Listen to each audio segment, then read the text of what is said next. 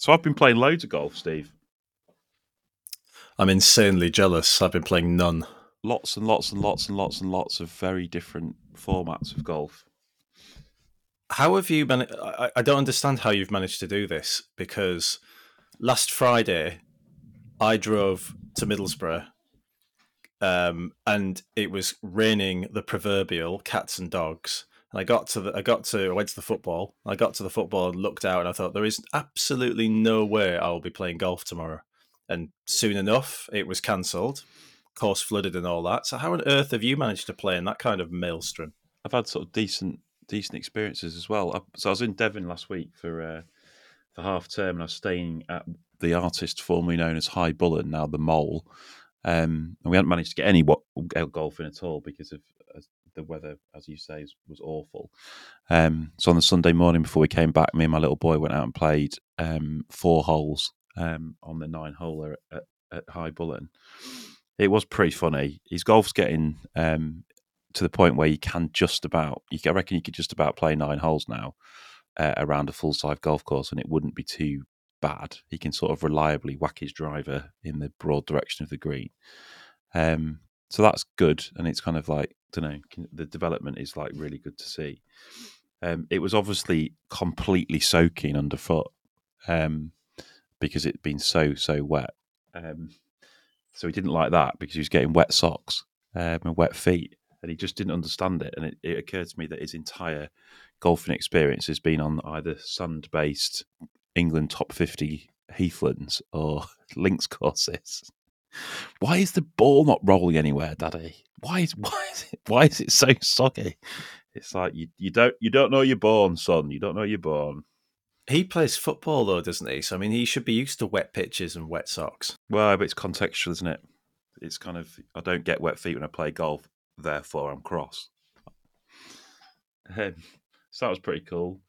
And then I got back with a full day's work to do on Monday and totally forgot that I had a pairs game to play in the afternoon with Hannah. So that was the first round of the 4-ball better ball. We actually turned up thinking it was the foursomes, so the fact that it was the 4-ball came as a little bit of a surprise. We had an amazing game, absolutely amazing game. We played a husband and wife couple called the Swarbricks, who were sensationally good company. The type of people who you meet and you sort of like you don't understand why they're so happy. How are people this happy? They didn't seem to be crossed by anything. I couldn't believe it. Anyway, we played this unbelievably good game of the yellow. Men played off the yellows, women played off the reds. So there was some quite good apartheid. So I chatted to Mr. Swarbrick and Hannah chatted to Mrs. Swarbrick. We shot 64 gross, me and Hannah. Could you believe that? And that was only good enough for a 2-1 win. So it was a game of some quality. You're obviously like the Torvill and Dean of Hull Woodley's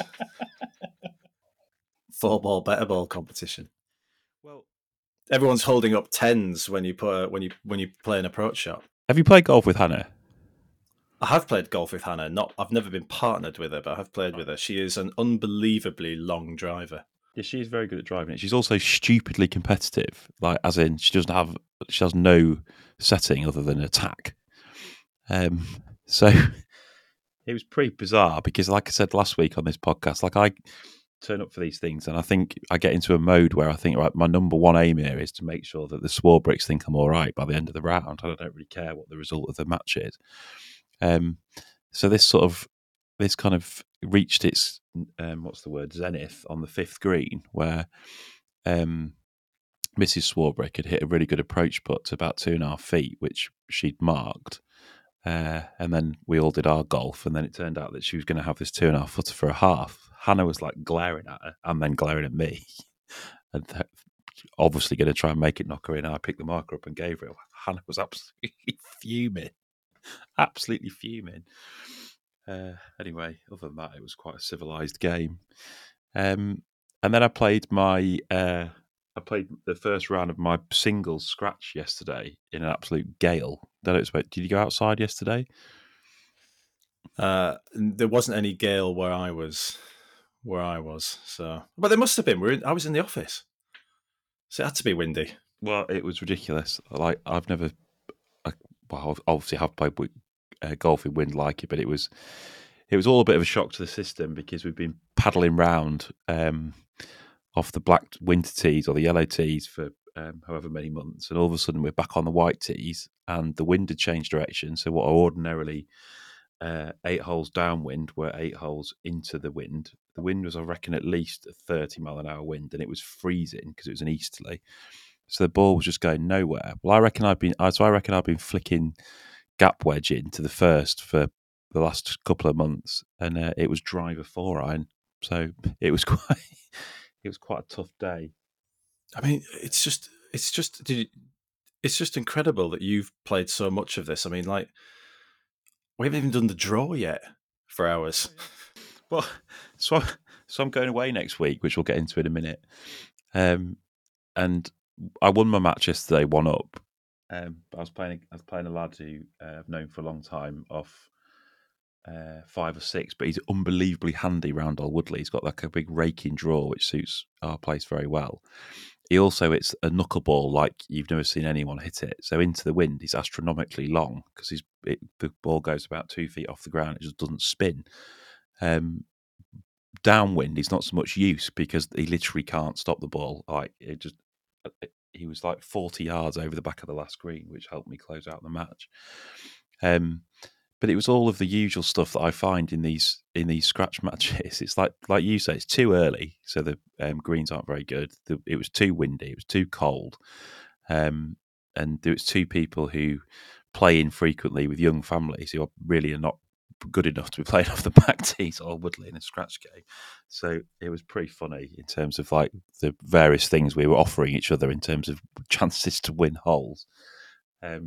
On the 12th, he topped it into the bushes right in front of the tee, and we could see his ball, but it was up in an absolute quagmire. And he said, "Do you mind if I declare that lost?" And I was like, "That's no problem at all." Anyway, I hit it up the middle.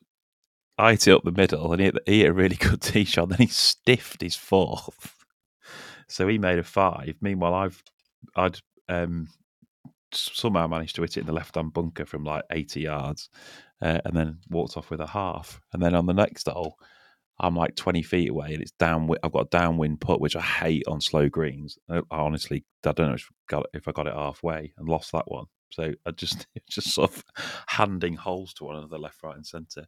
Anyway, it was pretty good fun. So what did he do then when he decided to declare his ball lost? Did he take stroke and distance? Did he go back? Yeah. So I said, yeah, of course you can, and I'll even let you go and pick it up. And they just played 3 off the tee. Yeah, that's fine. I should just point out you can't declare a ball lost.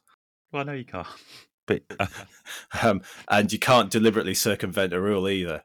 But you can. But he's always got the option of playing stroke and distance. So you think we should both be DQ'd, do you? No, he's always got the option of stroke and distance. Right. You just had to be worried for just a second. Well, it was interesting actually. Because we then got into a conversation about cheating, and I nearly messaged you last night saying, "Shall we do the podcast about cheating tomorrow?" We're going to have to do that one day, aren't we?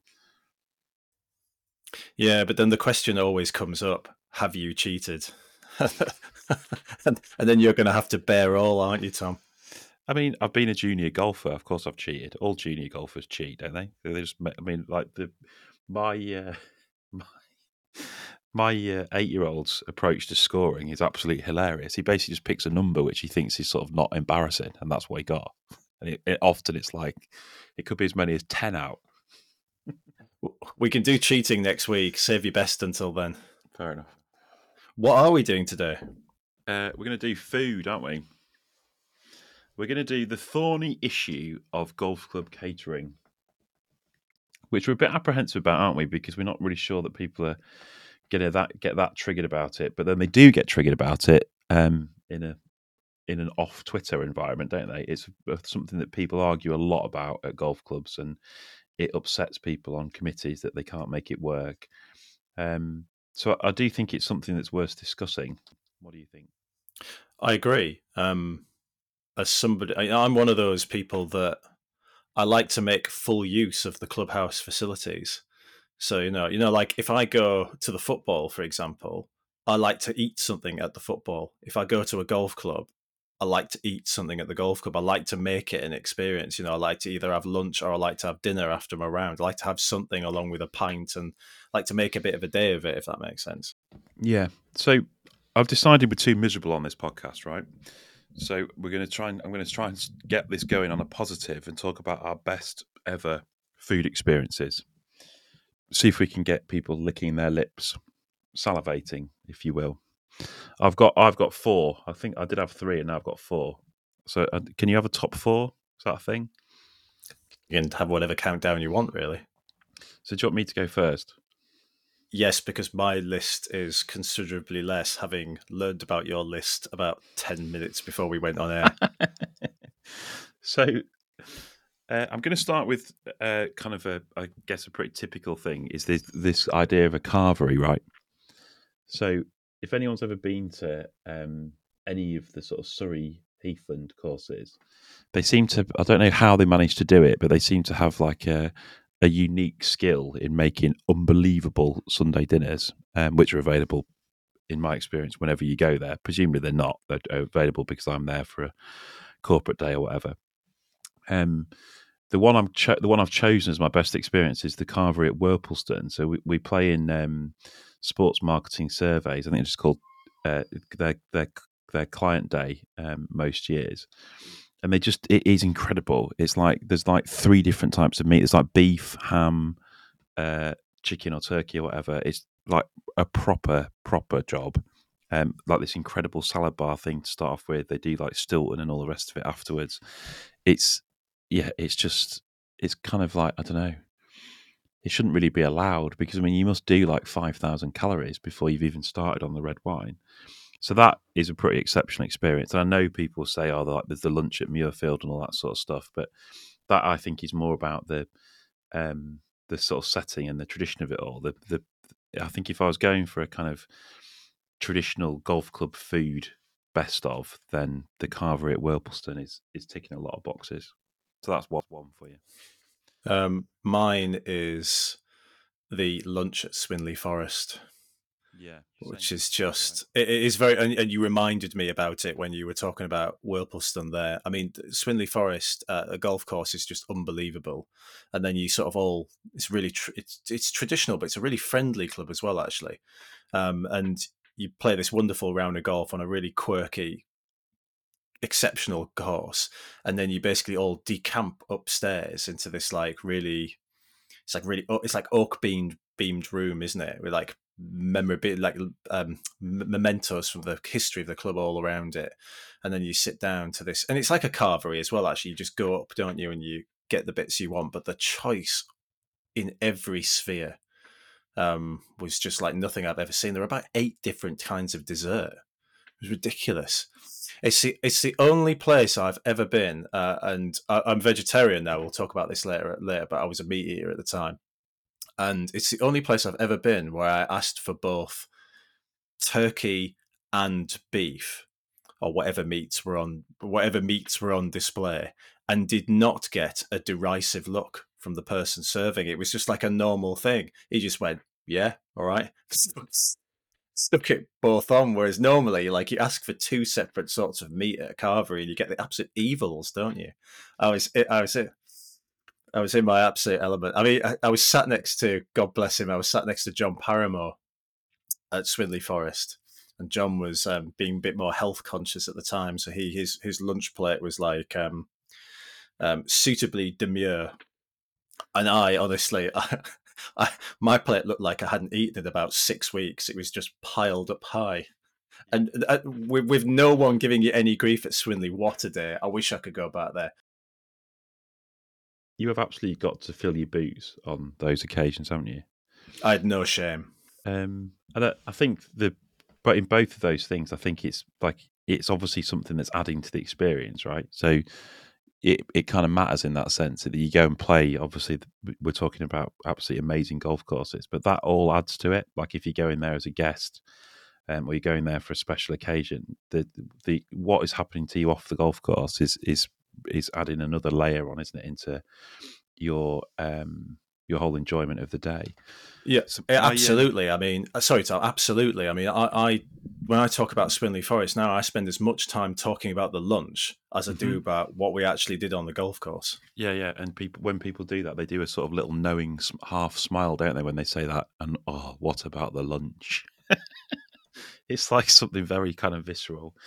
My next category is nostalgia, right? So I've got a nostalgic food favourite, and I reckon. So I always bang on about this. I grew up at Louth Golf Club in Lincolnshire, and it's like proper salad day stuff, right?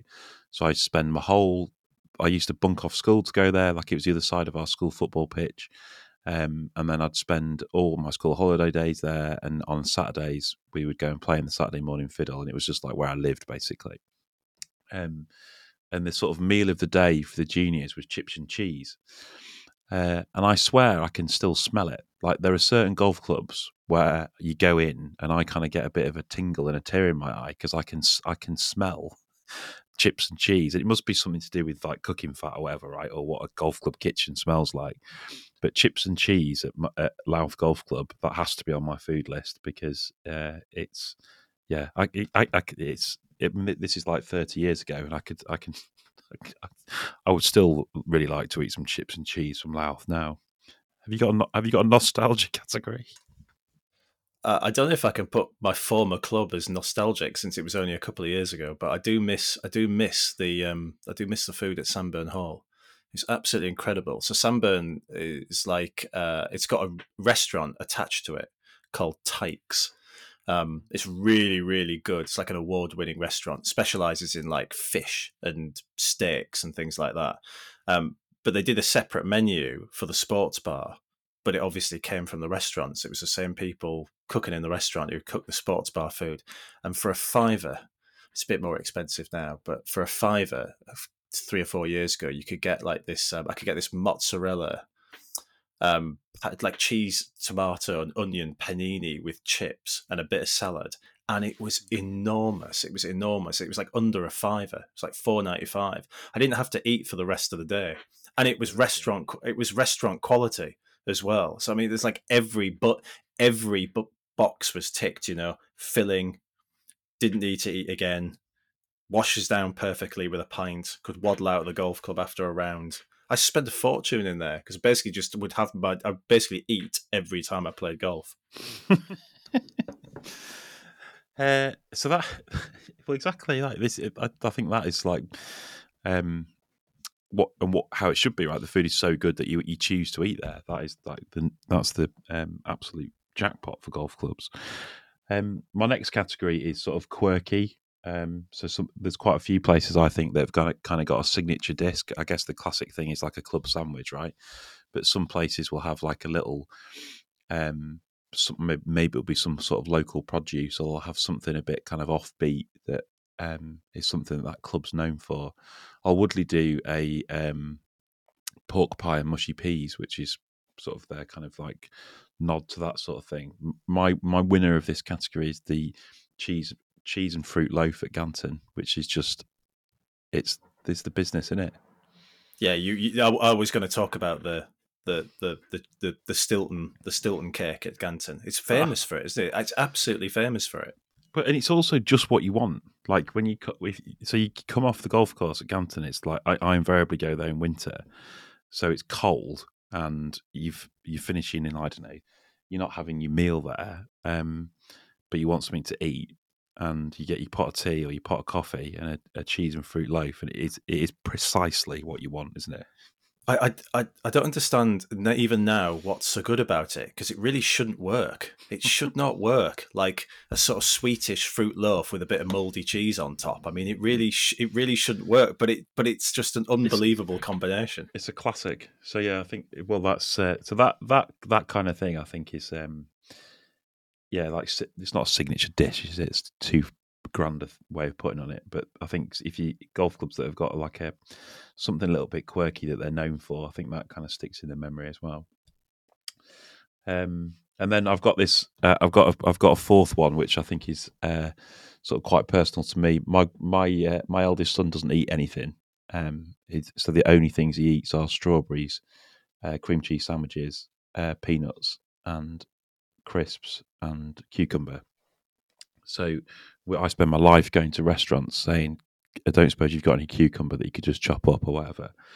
It's soul destroying. But anyway, it's probably not for this podcast. So I go up to Old Woodley with him all the time. So they've now got a button on the till, which is called Joseph's Meal. And they charge like £3 for it. And they just bring out this array of the yellow foods that he eats. So I mean, that I've got to mention that because that's pretty cool, isn't it? That he's got his own button. It's like someone having their own button for a pint of bitter, isn't it? That is, it's like having your own tankard, isn't it? Yeah, Behind the bar, exactly. Tom's tankard. Yeah. That is really, really something. That just shows you, though, doesn't it? I mean, we're going to get in, I suppose, to some bits of golf club catering that they don't do right later on, but that's a really, really good example of just a tiny bit of thought, isn't it? And yeah, it is. Going the extra mile and really providing some good customer service, and the feeling that gives you as a dad and gives him, because he's comfortable now that he knows when he goes to the golf club he's going to get something that he likes. Yeah. It's brilliant, isn't it? It's a very clubby thing, isn't it? And I think like that. I'm glad we started on positive stuff and I'm glad I got the sort of cliched carvery stuff out of the way at the start because good food at a golf club, it really does matter and it massively helps the experience. But it doesn't have to be a carvery, does it? It needs to just be show that someone cares. Like we had literally the best chips I've ever eaten at Seaton Crew the other week, and like you could just sort of see the sort of smiles on the faces of the people in my group. God, they're good. So you kind of go away happy, and it's like the literal opposite of leaving with a sour taste in your mouth, isn't it? There is good stuff out there. They did this scone there. I don't know if it's like part of what they do. They did this scone there though, which was just, I mean, you had to taste it to believe it. My mate went down with the four of us. My mate who came down with us bought every scone in the place. He had one of them and he bought every single one of them. Took a tray home with him because he liked them so much. Have you got any scones? Yes, I'll take 20. Brilliant. So there's lots of good stuff, but it is a big problem for golf clubs, isn't it? And the reason we're going to talk about it is because we think it's something that people are kind of falling out about, perhaps, or arguing about, or no one can quite get right at various different types of golf clubs up and down the country. And a lot of it, I think, comes down to kind of different people's requirements for food. Not all people take their golf in the same way, and that leads to an awful lot of disparity in terms of what people are looking for. So you'll definitely have some like early risers who get to the golf club for their 8 o'clock tee time midweek or even earlier at a weekend, and will expect there to be a coffee or a bacon sandwich for them available before they go and play.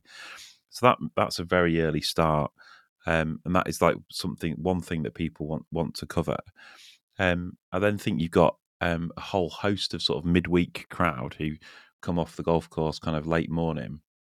Who don't necessarily want to eat their lunch, but they want something easy and cheap and quick for their sort of post-round snack while they have a pot of tea.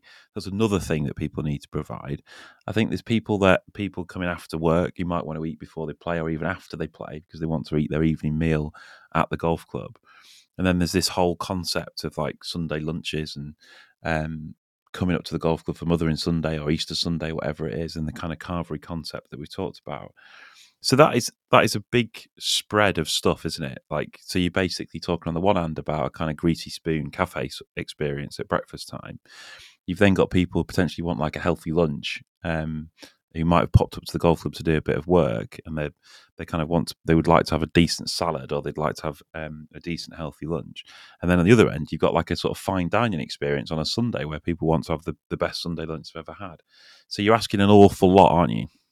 And they can be provided by completely different sets of people. So you can have, from my experience at like Close House and Sanburn Hall, absolute restaurant standard food within the club, to the club do it themselves with their own catering team, or they bring in a franchise to do it for them. And it's almost like a separate part of the business, isn't it? Yeah, and I think we'll get onto solutions later, but I think there are lots of different ways of there are lots of different ways of cutting it, and I think often the answer is to be innovative like that, and you kind of operate like a two-speed system almost. I mean, the overall point is that I don't think I'm speaking out of turn here. I've heard it said, I've sat in enough golf club manager groups and I've sat in enough conferences to know that for an awful lot of golf clubs, food is a catastrophe cost wise. Catering loses money. Yeah. I mean, I think that's just a given. I think there are obviously anomalies, and I'm sure people will tell us when they listen to this or read it on the website. But there are golf clubs out there that I'm sure are making a success of catering. I mean, I don't know their financials, but I'm sure that somewhere like Formby is pretty healthy from a catering point of view, simply because they've got such a number of chimney pots who are within walking distance of the golf club. They have a huge dining space upstairs, and it is a club that you go to eat, and people socialise there. So I'm sure there are places making it work, but I think for the vast majority, it is a hugely sticky subject. And I think that, as a golf club, there's obviously what your members want and what your members need, but you've got to be pretty committed to something that is actually not going to make you a lot of cash. Yeah, absolutely. So you've got all of these different people wanting food at different times of day and different types of food. So what are the other challenges? What challenges do you think that throws up? Within what do you mean? Well, because we've got this sort of unique environment where the clubs have been asked to provide almost round the clock food, aren't they? So I mean, before you get into anything else, it's just a phenomenal amount of hours, isn't it? Yeah, and totally different needs for people. I mean, for example, you were talking about the bacon sandwich earlier on. Mm-hmm. At Sanburn Hall, they have like a mini grill behind the bar, like immediately behind the bar, where whoever comes in, like on a Saturday morning, whatever time they start, the first thing they're doing essentially once they've unlocked the doors is they're basically grilling bacon sandwiches.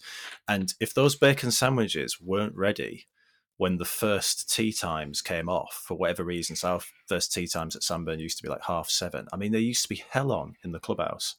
And shamefully, in the days when I did consume animal products, I could be one of those people who would get disgruntled if the bacon sandwich wasn't ready at 7:30. So that's like enormous pressure to start with. You haven't even like unlocked the tills, and you know that in 20 minutes' time, if you don't have 20 bacon sandwiches basically wrapped up in foil and ready, there's going to be disgruntled customers straight away.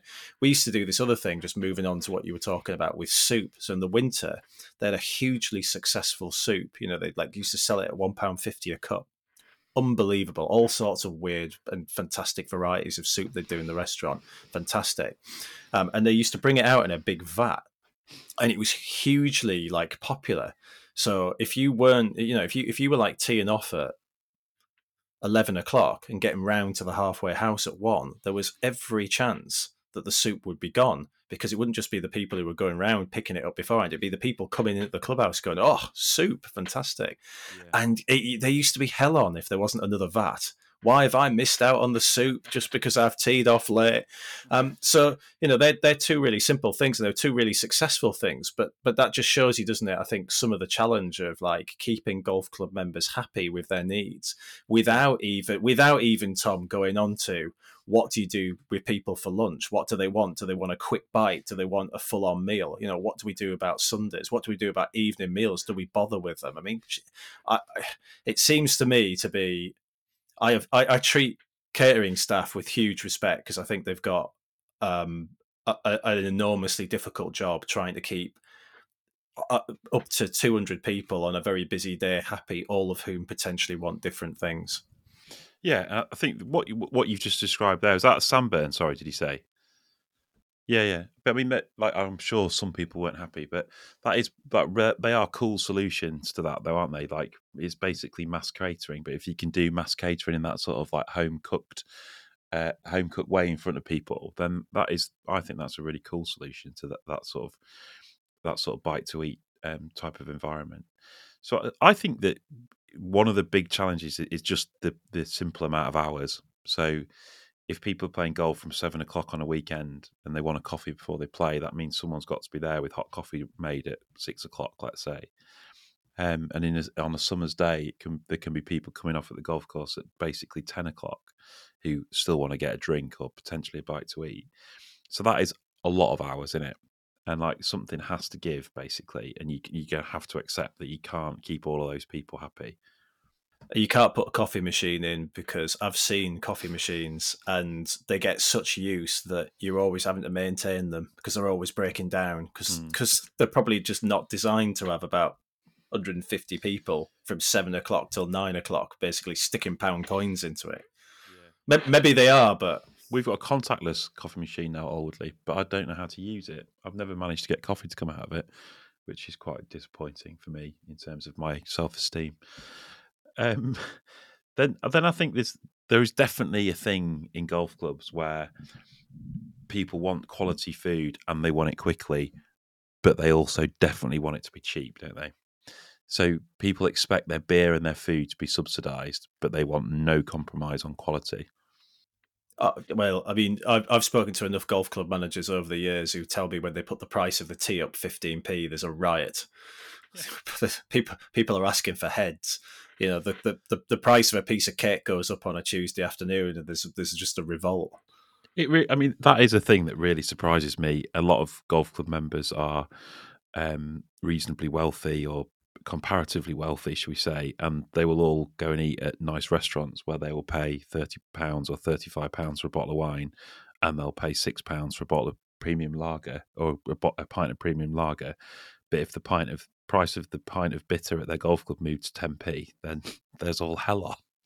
Well, it's odd as well. I mean, I think we've seen a perfect encapsulation of this over the last sort of 18 months or so with inflation, right? So everybody in their personal lives is talking about cost of living, aren't they? The increases to their gas and their electric, the increase in costs of food, but they're completely ignorant about this when it comes to what's happening at their golf clubs.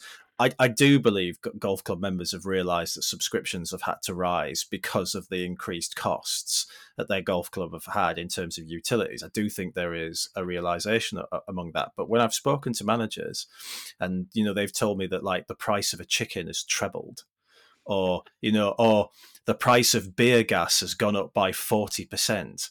And then they're saying, well, we're trying to protect this cost increase from our customers because we know that, if we put the prices up, that there's going to be complaints. And you just think, well, you can see how much pasta's gone up in the shops, can't you? You can see how much your weekly shop's gone up. Why would you think it would be any different for your golf club? That probably isn't. That needs to push their own margins. But people do apply different standards to their golf club. I guess it's because they've paid a membership fee, so they feel like they've got more of a right of a voice about the price of stuff than they do anywhere else. And I get people also do treat it like a second home, don't they? To a certain extent. So if something had changed in your house, you'd be cross, wouldn't you?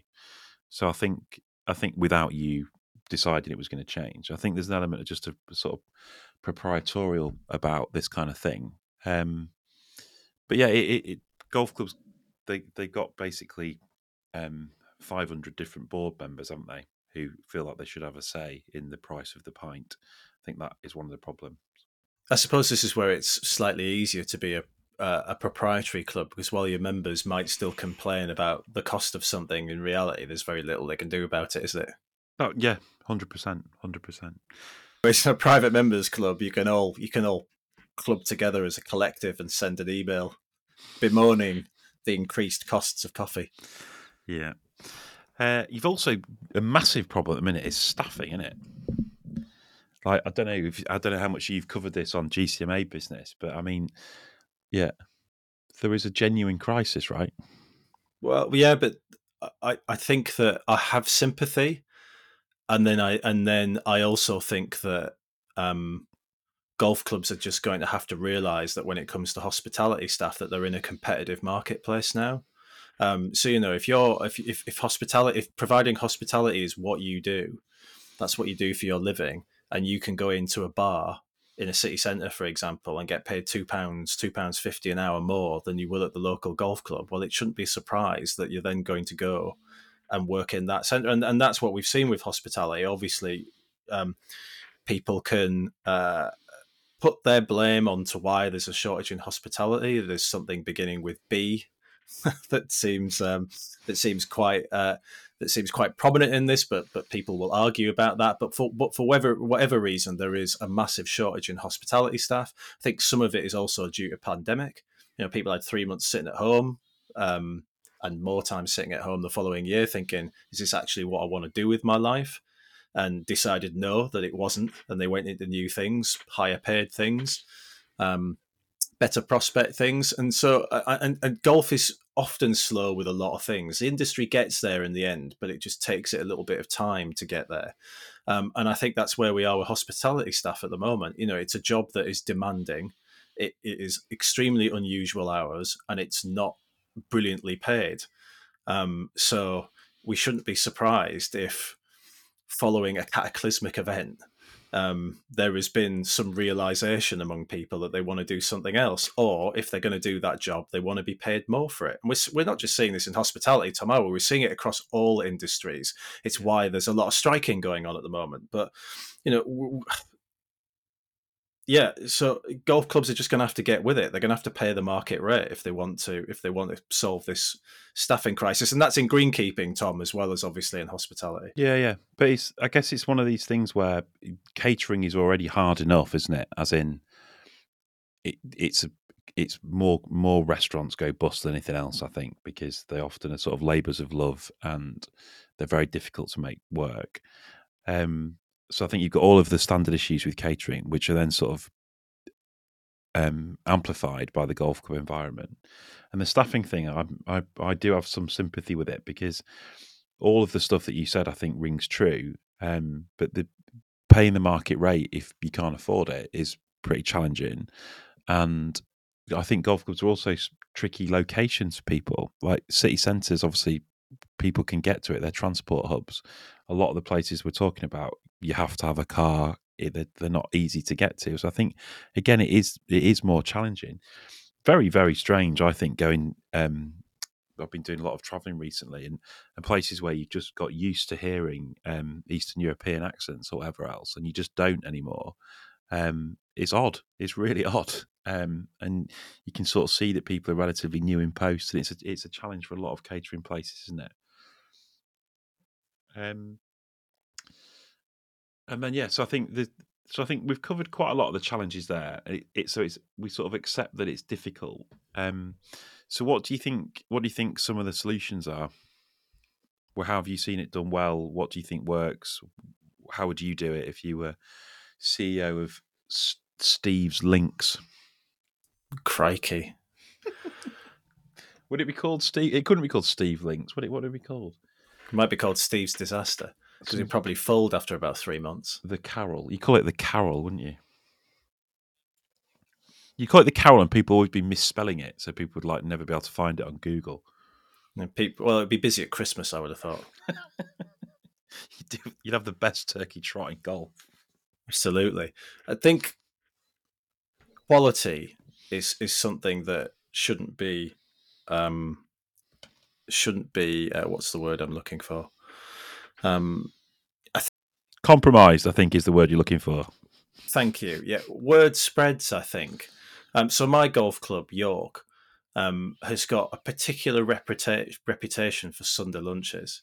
And that has spread so beyond the confines. So on a Sunday, you might see some golf club people there, some golf club members there, but largely it is not. It is people who've come to the golf club to have Sunday lunch, and that's because they know what they're getting is really good quality. We've got a great set of people that do the food at York, and it's amazing when you go in there on a Sunday morning. Like if I play really early, I can be in there about 11:20, and the whole place is like transformed. There's just all of these tables. It's amazing to see all these covers.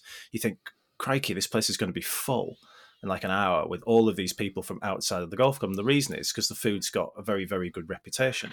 So I think quality is the first thing, isn't it? If you can establish a reputation for quality, people will come for it if they know they're going to get it, especially if that's combined with good value as well. I mean, there's an aside, isn't there? If you've got some of these really fine dining golf clubs, partly you go also for the chef, don't you? And the price itself can sometimes be one of the reasons that you go. But it's phenomenal to watch at York. So I would say sort of quality is the first and primary thing. Okay, so at your golf club, I've come along. I've had a fantastic dining experience every time I've been there. You've got it all covered. You do a mean bacon sandwich. You do an unbelievable Sunday roast. I can get a halloumi salad on lunchtime. You think halloumi's a bit ubiquitous, do you? Well, we'll get into, because I think vegetarianism in golf clubs is an interesting thing. It's been an interesting experience for me, so we'll get into that later on. But you said the magic words halloumi, the ubiquitous golf club meal for vegetarians. So I'm having this great experience at Carroll GC, but then it gets to the year end and catering's made an 80 grand loss. What are you going to do then? The silence is because I don't have an answer, and I imagine that a lot of golf clubs don't either. But look, you run your own business, so you're better placed than me to answer this question. I mean, like, what would you do? Well, I think I have had this conversation in committee meetings, right? And I think it's a really interesting debate. So in golf clubs, there are things that actually that's not true. There are things that people are happy to spend money on because they see it as like a fundamental part of the golf club. So the golf course would be the opposite, the obvious place that people would generally agree that investment is required. I think if you're going to drill that down even further, I think that people would say that making the greens better is something that almost all members would be happy that the golf club is spending money on. But people don't agree. So, and you don't have a profitable department for quality of greens, right? There's nothing in your P&L that says, right, the quality of the greens cost us 100 grand this year, but it's brought in as 150. But there's no such thing.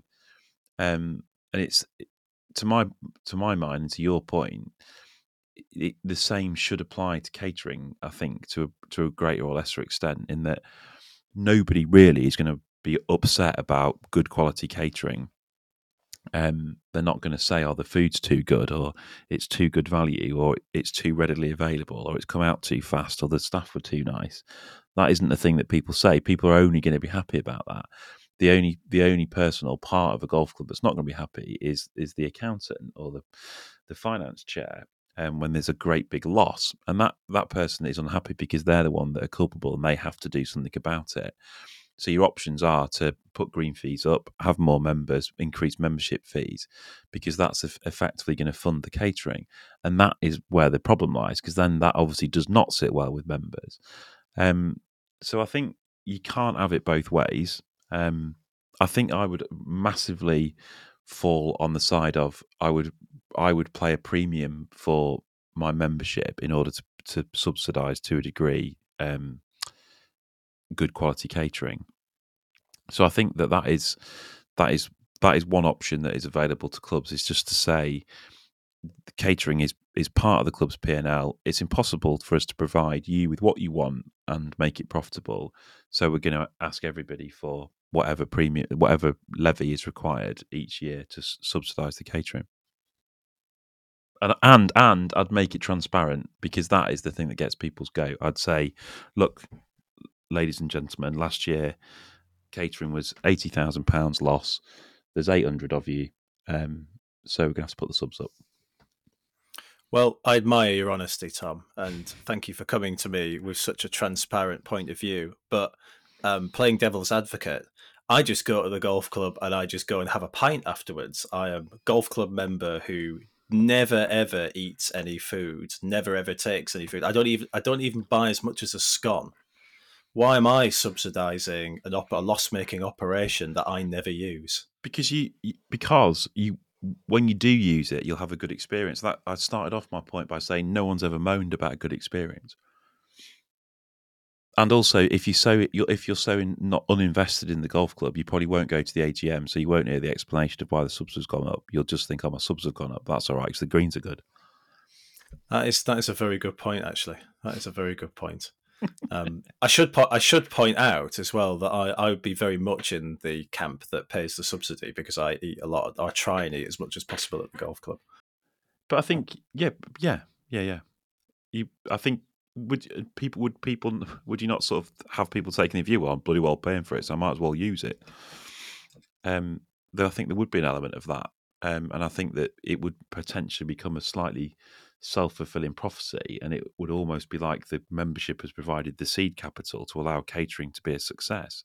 It's just hamstrung by the fact it's loss making, so it can't get going as a thing. You can never get to the point where people are using it because they don't know what they're going to get when they get there. So that is my answer. Is I would say, right, we've run the numbers to provide the service we need. It's going to cost us £80,000 a year. There's 800 of you. It's £100 each. Happy days. I mean, I actually take the view as well that golf club food on the whole is pretty good value, actually. Yeah. I used to pay, back in the days of eating animals, I used to pay £2.50 for a bacon sandwich. I think that's eminently reasonable. Yeah. I think I pay about £2.65 now for an egg sandwich. Oh, have you won any egg sandwiches lately? Well, there's been no golf played, so I'm no. So how many have you won this season altogether? 2. 2, yeah. Right. It's not going to keep the kitchen afloat, is it? No, it's. I mean, if I had to rely on egg sandwiches for my diet, I might be a bit of a waif by now. What about outside caterers? Have you seen that work? Franchises? Yeah. Yeah, well, I think I apologise if I'm getting this wrong, but I think my club's an outside franchise, and it's great. I have zero complaints about the food at Yacht Golf Club. They offer me a vegetarian option is cheese, fine, but it's at least a take on it. It's a mozzarella, pesto, and tomato. Lovely. Yeah. In a sort of panini. Fantastic. So I've seen various places I've been at have had that model, and it kind of, in my experience, it works for a bit. One of the problems, I think, is the seasonality of it all. And if you've got a private members club and it's busy in the summer and it's obviously quieter in the winter, there's less daylight hours, people using the club less, I think the outside caterer can make it stick in the summer months. I think it becomes difficult for them in the winter. And they might do one winter and they might get through another summer. And then the prospect of having another loss-making winter or quiet winter becomes difficult for them. So I think that is one challenge with it. I think that it's something. It's a very anomalous thing in the golf club to have something that is happening to your visitors and to your members that is not under your control. Outsourcing a service like that, such a fundamental service, I think in a club environment is a sort of slightly peculiar route to go down. We sort of talked earlier about the really cool experience of Joseph's button on the till at the golf club, and you wonder if people weren't so sort of invested in club life and members' lives, if that sort of thing would happen. I'm not saying you can't get that with an outside caterer. I just think that the nature of it is more transient. It's the difference between being a staff member, I guess, and being a freelancer. Like you kind of, you're more your master of your own destiny, aren't you? I also think that I've only got limited experience of seeing this happen, and through whispers that you get in clubs that I've been to. But I think when the relationship breaks down as well between a franchise caterer and the club, it can get a bit messy. Whereas I think, if you've got catering in house, it's provided by staff and it's not working. Well, there are things that you can do, aren't there? There are quick things that you can do in order to try and turn that around. Whereas that's possibly a bit more difficult with franchising, perhaps, where there might be contracts signed and things like that. Well, and like one member of staff leaving or whatever else is fine. The whole catering department walking out is not fine, is it? Because then you've got no catering. So I think that is a solution. I think that can work. I don't think it would be happening at Carroll GC if I'd have the F&B delegated to me. Well, there is something I'd like to talk about at Carroll GC. which wasn't on our agenda notes, but it's a big part of like my golf club experience, and I find it to be, and it's catering. I find it to be massively variable depending on where I go, and that's the experience of the halfway house. Why haven't we talked about the halfway house? Yeah, This is why I'm bringing it in. I mean, I've had some phenomenal halfway house experiences. That are like Kingsbarns comes immediately to mind. Renaissance comes immediately to mind. You know, these places where it's not so much a halfway house as like it feels like you're stepping into a outbuilding of the club. It's that grand.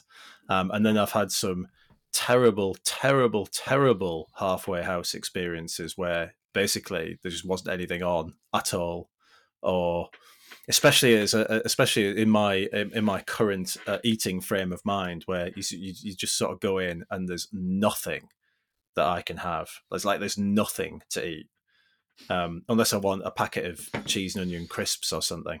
right. So, sorry, are you telling me you've got a complaint about the experience of a vegetarian in a halfway house? Oh, absolutely. I can't remember where it was where I went. Otherwise, I would name it. It's quite a new. It's quite. It's quite a niche thing. It was an amazing halfway house, right? I will give it that. And there was about 7 different pies you could have had. And then I sort of said to the lady behind the bar, "Have you got anything that sort of doesn't involve meat?" She sort of just like looked at me, gave me this sort of sideways askew glance, and kind of no. So I could have had some crisps, or I could have had some chocolate, but you know, anything else more substantial. So I've had some horrible halfway house experiences. Why do I sort of feel like we've had protesters at the Grand National, we've had protesters at the snooker. I sort of feel like next time I'm at Sunningdale, I'm going to find you on the roof of the halfway house in a Superman outfit. Steve for justice for vegetarians in halfway houses. I'll have probably glued myself to all the pies so no one else can eat them. It's quite a niche thing to get upset about, if you don't mind me. Well, we'll get back to halfway houses in a second, but I genuinely think, look, being a vegetarian is a choice, right? I understand that. We're not going to get back to halfway houses. It's not on the agenda. So if you've got halfway houses, talk about it now. I'm gonna circle back, Tom. Trust me, we'll circle back to it, because I've got one more complaint to make about halfway houses. But I accept, right, being a vegetarian is a choice. In my case, it's because meat really disagrees with me, and I think the rest of the clubhouse would largely prefer if I didn't eat it, frankly. Stop going on about it. But being a vegetarian is a choice, right? I appreciate that, and we are still a minority in what is a very much a meat-eating environment. I mean, you go to a golf club. I go to a golf club. The first thing that gets put in front of me is a bacon sandwich. Great, but I don't eat bacon. A lot of golf clubs, to be fair to them, will say to me, you know, would you like something with an egg or something like that? Great, thank you. I really appreciate that. And they'll go out of their way and they'll make an egg sandwich for me, which is fantastic. But then after sort of the round, eating is also an issue, because I basically golf club menus just appear to me to be entirely generic when it comes to vegetarians. It's either like the cheese and onion sandwich, there's something with an egg. If a golf club's particularly adventurous, there might be halloumi. Did you see the sarcasm in the word particularly? What's your problem with halloumi? Too squeaky. It's too squeaky for you. Nothing that squeaks when you eat it is good for you. It can provide no nutritional value whatsoever. And so if you don't like the halloumi, there's that other vegetarian favourite, isn't there, which is butternut squash, which again, with foods like polenta, it should just be consigned to the dustbin and never ever removed. So I get used to this, and you know, I know that basically when I go to a golf club, I'm going to be eating a cheese essentially, or an egg. But is it like, can someone just be like slightly a bit more adventurous? I looked at a menu the other day. It had pizza on it. I nearly fell off my chair. I was so surprised. was like, brilliant. Can I just like order 4 of these things? I'll be eating them next time I come. So I wonder what the um the propensity of vegetarians is in the general population versus in golf clubs. So I'm all I'm all for diversity, right?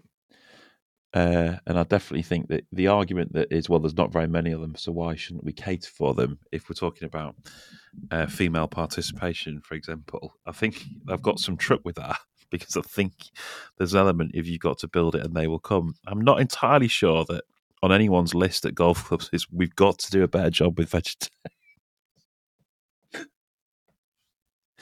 What are we going to do about vegetarians? I'm looking at a golf club menu at the moment. I won't say where it's from, but the sandwich options are cheddar or egg mayo. Great. Do you think the truth of it is you don't actually like being a vegetarian and you're trying to take it out in a golf club menu? There might be some of that. I can have a halloumi ciabatta. Whey! So you really should have covered this in challenges, by the way, because we're in the solution section now. But anyway, I'll let you off. But just rolling back to halfway houses, and I think this goes back to some of the challenges that you have. I think a halfway house is a hugely important part of a golf club, actually, because a lot of the time when you might want to take something on board is when you get to halfway. Now, I don't necessarily want to be looking around quite a lot of different food with me, but I might be tempted to buy food. Well, I won't be tempted. I would absolutely buy food at halfway. But you were talking about the staffing hours in a golf club earlier on. I mean, the staffing hours in a halfway house, I think, are just as fundamentally. You know, at my club, the halfway house is open like on a weekend, but it shuts at around 4. Now that's quite a long time that person's in that halfway house, right? It's like a full day. But my circumstances of playing golf mean that I have to play sort of mid to late afternoon. So often I can't take advantage of that service because of the time that I play. So I'm essentially being disadvantaged because of the time that I play golf. But what can I expect? Do I expect a member of staff to be sat in there till the last golfers? It's unreasonable, right? It's unreasonable to expect that, and yet that sort of halfway house opportunity that's available for someone who might play at 10 o'clock or 11 o'clock is not available for someone who plays later. And I think this is an increasing challenge for golf clubs as golfers are more active and as more tee times are filled. I mean, it's not unusual now in a big Saturday competition at a club with a lot of active members for tee times to be full from 7:30 in the morning till 4. So what do you do in that regard? Do you just accept that there are certain services that members can have that others can't, or do you try and plug that gap, or there's something that might not necessarily make you a lot of money? I mean, we're only talking about pennies usually, aren't we? Spent by each golf. It's a really difficult problem, I think. So I had added £100 onto the subscription at Carroll GC to cover the quality catering experience. I've subsequently heard from one particularly vocal member who says he wants an array of flavoured toffus available in the halfway house 24 hours a day. So I'm having to increase the levy now by a further £75 per year. So a Mr. S. Carroll is getting what he requires. I think it comes down to cost. It is entirely down to whether you think your membership will stand paying more money to get exactly what they want when they want it. That's what you describe it. And halfway house is like absolutely classic example of that. Like, of course, nobody doesn't want a halfway house, right? Everybody wants one. Can you say nobody doesn't? Is that a double negative? Everybody wants a halfway house. Of course they do. But the reason you wouldn't have a halfway house is how do you staff it, and it's going to cost money, and you've got to get electric there, and it needs to have Wi-Fi, and blah blah blah blah blah. You've got to heat it, and it's got all the rest of it.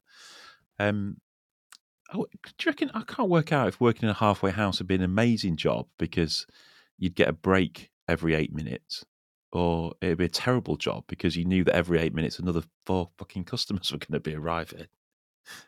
You'd have spend a lot of time on your phone, wouldn't you, potentially? I think it's a lot of work, because especially at my club, those tea times are busy. Yeah. And my experience is there are not a lot of people that, when I've watched people going up to the halfway house, there's not a lot of people that don't take the opportunity to at least poke their head around the door. Yeah, yeah, yep. So I'm going to drag you back to solutions. One of the solutions that kind of, I think, slipped by the wayside is the notion of an old school steward. You ever been at a club with a steward? I've not been a member of a club that had a steward. I've been forcefully brushed down by a steward in the past. Yeah. So I mean, it's very. I mean, this is very sort of like Gerald Durrell or whatever the expression is, like kind of harking back to some sort of like halcyon. This is how it used to be in the 40s. It's like James Herriot, isn't it? There'll be sheep rolling around before you know it. Exactly. It's definitely a bit revisionist. But like, what these people really need, what clubs really need, is like a nice couple who one of them's going to do the catering, one of them's going to do the bar. They live on site, so they're kind of happier to do longer hours. It's kind of their life and soul. It's going to be well kept beer. It's going to be home cooked food, and that couple will feel like they're sort of part of the institution of the golf club. That's how it used to be. I think that's what we should do. We need to go back to how it was in the 50s and just have old school stewards. What do you think? Well, do you not think that isn't still a thing? I mean, I know of a number of clubs that still have stewards and some that live on site, and I think at a lot of clubs, the bar manager is an extension of the club. I mean, they're probably the person you know best there outside of the pro. Yeah, yeah, You know, yeah. and they care and they look after you and they sort of provide that kind of solace from the evils of the world stuff that good bar managers do. Penny for your troubles. The other thing I've written down for solutions is having things like weddings and all this kind of carry on at your golf club. I've been at golf clubs that have done that. That's obviously bringing in additional money. It's not what I'd want at my golf club. It's not happening at Carroll GC. Well, you get used to it. So I mean, weddings were an absolute and are an absolute fixture at Sanburn Hall, which is my previous club. I mean, by the time that I was preparing to leave pre-COVID, obviously because COVID restricted it all, you could have a wedding there on a Friday, a Saturday, a Sunday, and a Monday, and midweek. And then there'd often be functions because there's a 150 person function room upstairs. So you could have like proms there on a Wednesday night and stuff like that, and you'd be surprised actually how quickly as a golfer you get used to it. The wedding party would often be like there's a patch of they've got their own separate bar, and there's like a patch of grass outside that they can congregate on that's just across the fence from the 18th green, separated by a pond. So it's not unusual to see huge wedding parties there when you were finishing your round on a Saturday, and actually you get used to it pretty quickly to the point where you just walk through them and you don't really even notice them anymore. It's quite amusing if you're playing of an evening, and there's a wedding going on and you're sort of getting booed by some of the guests because you've plonked it into the water on the 18th. But I know some golf club members because managers have told me that get massively animated about the prospects of lots of weddings. But I think I was pretty laissez-faire about it when I was at Sanburn. I just got used to it, and I understood the huge amounts of money that all of that was bringing into the golf club, which meant that we could invest in the golf club, or we could keep membership fees down, or we could build the massive hotel that's on there now as well, or we could invest in the restaurant. So it's all self-fulfilling, isn't it? The golf club I grew up at had weddings, and on more than one occasion, we would end up on the rampage at the evening do, because it happens to coincide with the end of our afternoon drinking. So you would gate crash the wedding? I mean, more than once, more than one wedding. It just became a thing that we did. Like if there was a wedding on at the golf club, we basically said, we won't we won't go into town. We'll just stay at the golf club for the wedding. Because you can invariably get some free beer, and there was obviously lots of bridesmaids and things. Did you end up on? Have you sort of ended up on some wedding pictures somewhere? Oh, definitely, yeah. I mean, I'm not. This didn't happen once. This happened like regularly for 3 or 4 summers. So yeah, maybe weddings at golf clubs aren't all bad. So what have you got coming up then? Let's put catering to bed. Making me hungry as well. What have you got coming up? This is a very divisive question. Golf wise or catering wise? Anything wise, what have you got coming up? What are you doing next week? Well, I'm not doing what you're doing, so I can see this lead in just because you want to boast about where you're going. Are you going to watch Live? I'm no. Well, firstly because it's in Australia, and that will involve some very early morning golf probably. I don't know. I haven't really checked out the times. Secondly, I sort of resent to giving all my details to the CW app struck Saudi Arabia. I don't fancy giving. It was all right when it was on YouTube because I could sort of watch it anonymously and sort of feel all right with myself. But I think I've got to check with the guys at TaylorMade. But I think I'm going to the Belfry on Monday for my all outside of driver TaylorMade fitting. Hallelujah.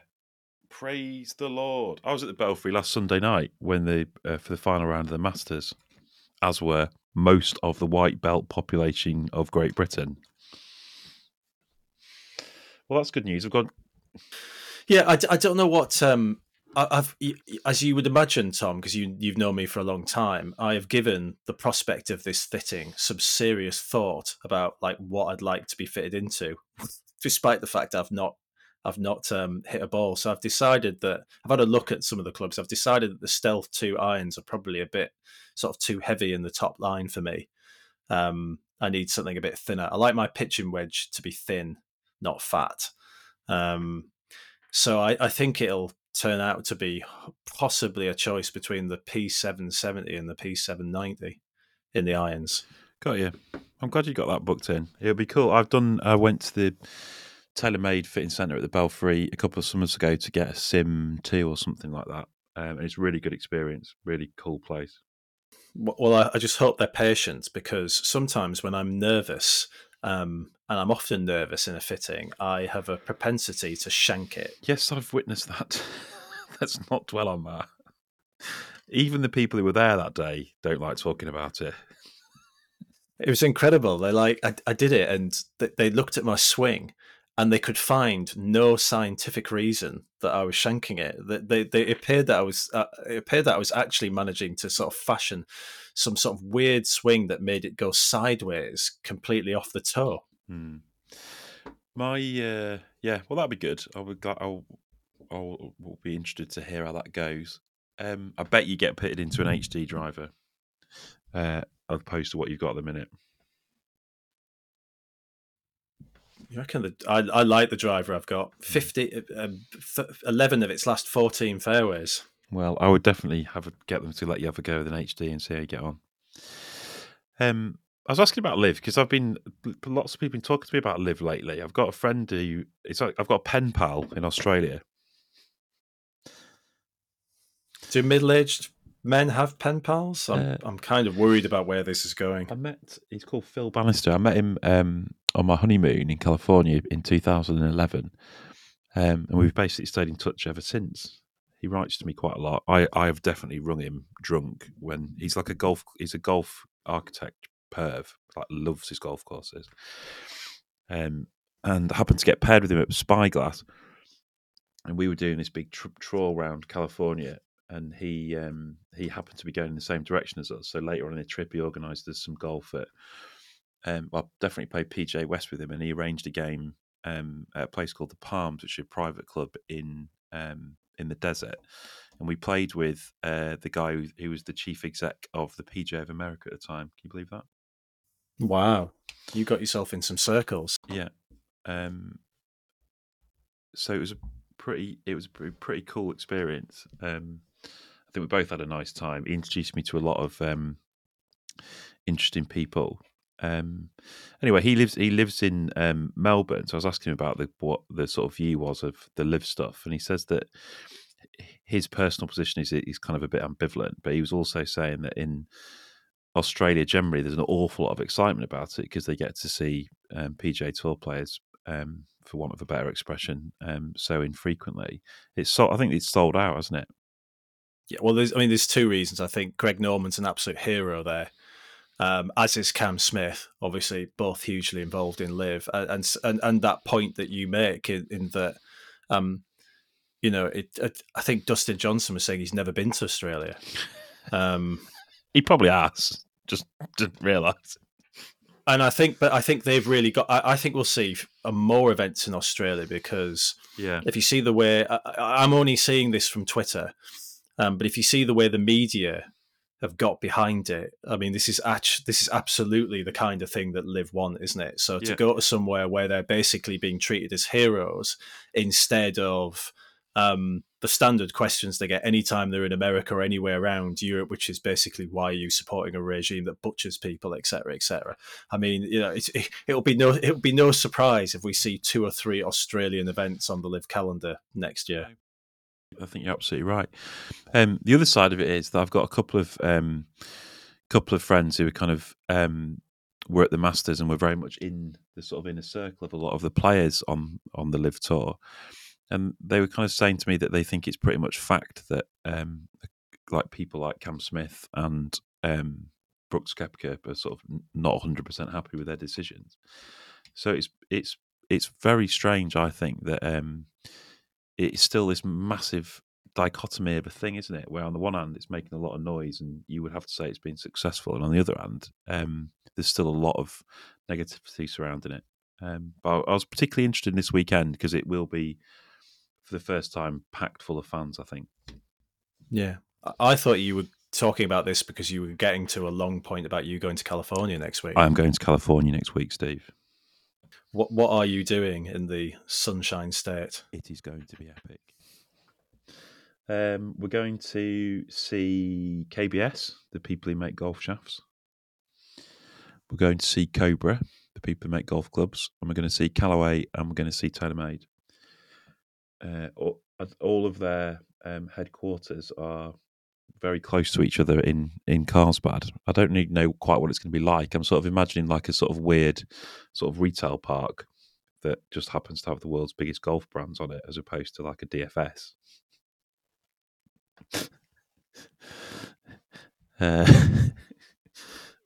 And it's just outside San Diego instead of just outside Darley Dale. Have you organised? I mean, there's obviously a lot of well-known and very high publicity state golf clubs down there. Have you got anything pleasant lined up? So I was sort of hoping to be able to say, yes, I'm going here, here, and here. So what I've done is I've effectively spammed everybody that I know who's ever set foot in California who might have a contact at a good golf club. And my people are working on it, is what I would say at the moment. I've got a few people making a few inquiries at a few interesting places.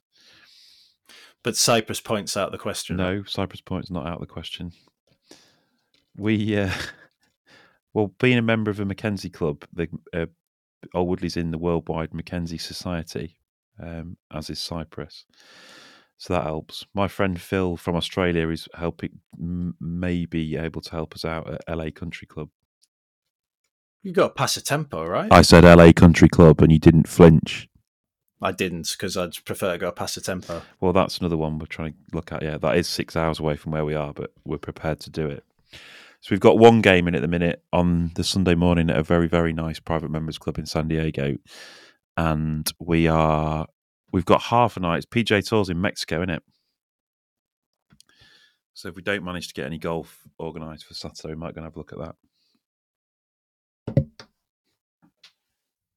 It sounds like the trip of a lifetime. I won't at all be jealous. Sat in York. Sat in York? Well, you're off to Turnberry the week after, aren't you? 2 or 3 weeks. Right. There we go. Bear in mind, most of this week is like meetings and filming and working and all the rest of it.